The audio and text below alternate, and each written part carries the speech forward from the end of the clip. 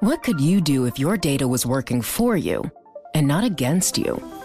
With Bloomberg delivering enterprise data directly to your systems, you get easy access to the details you want, optimized for higher level analysis, and financial data experts committed to helping you maximize your every move.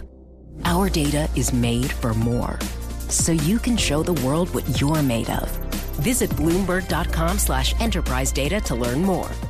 For the first time, a federal appeals court has ruled that U.S. civil rights law bars job discrimination on the basis of sexual orientation. The 8-3 ruling by the 7th U.S. Circuit Court of Appeals late yesterday cleared the way for a lawsuit by an Indiana teacher who claims a community college wouldn't hire her full-time because she is a lesbian. The ruling puts the 7th Circuit in conflict with other federal appeals courts, meaning the issue looks likely to be resolved by the U.S. Supreme Court. With us to talk about this landmark ruling is Michael Selmy, a professor at George Washington University Law School, and Orly LaBelle, who teaches at the University of San Diego. Mike, welcome to you both, first of all. Mike, federal civil rights law, called Title VII, says that employers can't discriminate on the basis of sex. It says sex as well as some other factors like race and religion. It doesn't say anything about sexual orientation. So how did this decision written by Judge Diane Wood, how did it get around that language issue? Well, the court, there were actually a couple of different opinions. Diane Wood's was the main opinion of the court, and this is an issue that has been percolating in the lower courts for some time, and ultimately what she concluded is that the definition of sex includes sexual orientation based on the comparisons that individuals have to use in order to succeed on Title VII claims. So for this case, where it is a lesbian who is bringing the claim, the court concluded that the fact that she is being treated differently because she is interested in or dating women makes it so that she is being treated differently because of her sex. That if she were a man who was dating a woman, is one way to look at it, she would not have been. She would have been offered the job in that. And there's also another theory that underlines the decision, and that is that individuals, gay men and lesbians, do not satisfy the norm of our gender norms, and it's what's known as gender nonconformity theory, and so that people who go against the standard norms are being discriminated against that because they don't fit the stereotype of what it means to be a man or a woman, and that, too, the court concluded, is a basis for applying Title VII to discrimination based on sexual orientation. Orly, you get the dissent. Can you give us a synopsis of why the dissent thought that Judge Wood was wrong? Yeah, well, I do not agree with the dissent, but Judge Sykes, who was one of the finalists for this year's Trump Supreme Court nominees, wrote about how it might be unfair to discriminate against somebody because of their sexual orientation, but she adheres to the very strict definition, strict wording of Title VII that just has the word sex in it. And she, like other what you would call originalist or conservative non-activist judges, wants to have Congress expand the definitions of the law and not have the judiciary be active and kind of have this living understanding of what the law requires of us.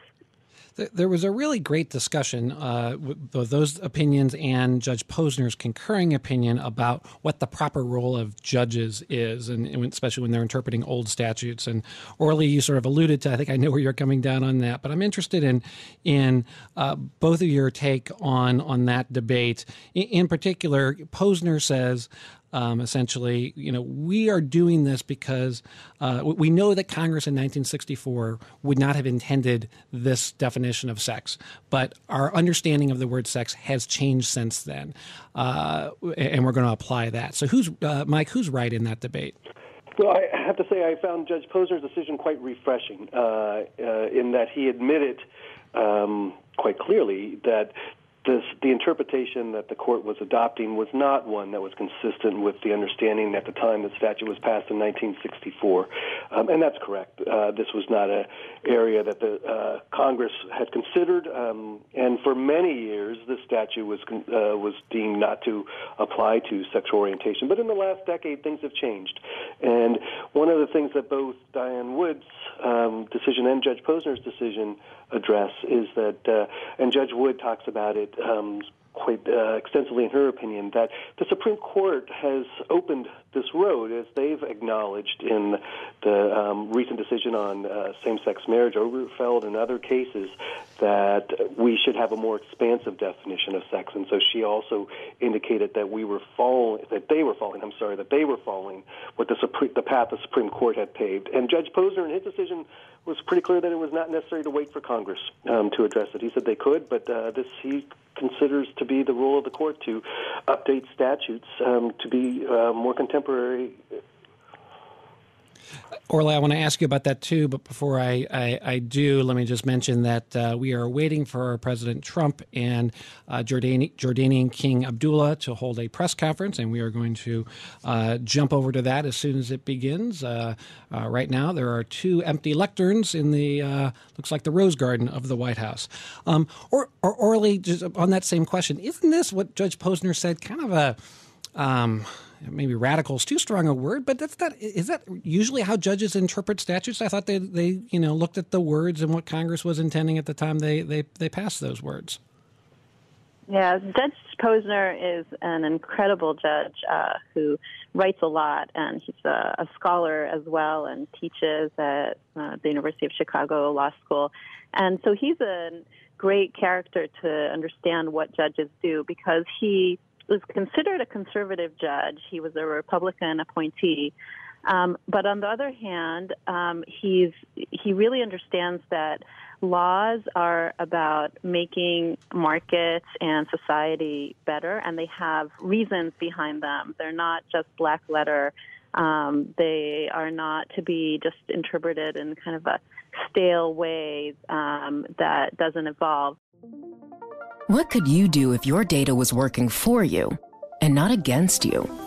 With Bloomberg delivering enterprise data directly to your systems, you get easy access to the details you want, optimized for higher-level analysis, and financial data experts committed to helping you maximize your every move. Our data is made for more, so you can show the world what you're made of. Visit Bloomberg.com/enterprise data to learn more.